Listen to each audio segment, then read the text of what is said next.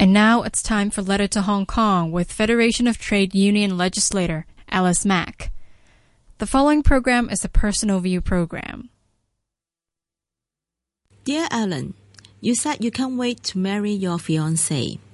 You ask if the Chief Executive's latest proposal can dampen surging home prices. I took a good look at this initiative. On the whole, it marks a great beginning. Now, can it actually cool down the market? Let's keep our fingers crossed. In the first-hand market, the Chief Executive has revised the pre-sale concerns for residential development.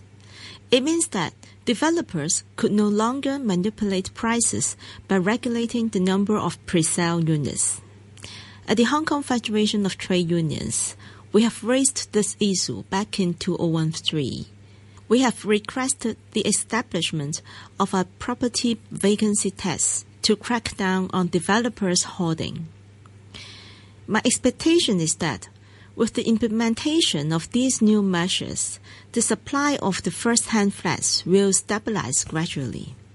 Hopefully, we don't need to use toothpaste to satirize developers for manipulating pre-sale like squeezing toothpaste out of the tube anymore. As for the price decoupling between home ownership scheme and the market, I appreciate it as the proposal finally materialized after 3 generations of chief executives. Since 2011, the FTU never stopped urging for this constructive measure. I'm very pleased that the chief executive has finally hammered it down. I call on the government to take a bold step by selling green farm subsidized home ownership scheme at cost. This will definitely help public housing tenants to settle down. For transitional housing, this time, Mrs. Carrie Lam is minded to launch short-term measures in terms of land and resources support. This is quite remarkable. However, the government should adopt the FTU's proposal for the 3-pronged approach as next step. This approach embraces, firstly, the giving of the rental subsidies for low-income families. Secondly, re-implementing tenancy control. And finally, extending the vacancy test to the secondary market. With this strategy, I'm sure we can help grassroots families solve the housing difficulties. Finally, the CE's decision to convert the Urban Renewal Authority project into subsidized housing deserves recognition. This means we will have more subsidized housing in urban areas.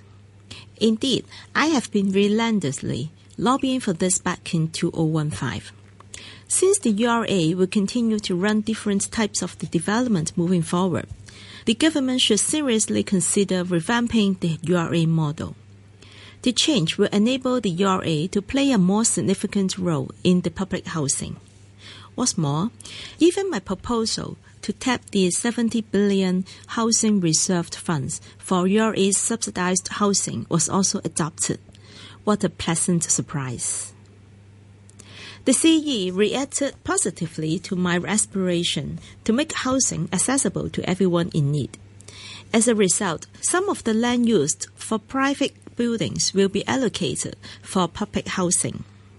Thanks to this measure, some 10,000 public housing units are expected to come in the pipeline. I call on the government to normalize this policy so we can increase the ratio of public and private housing from 60-40 to 70-30.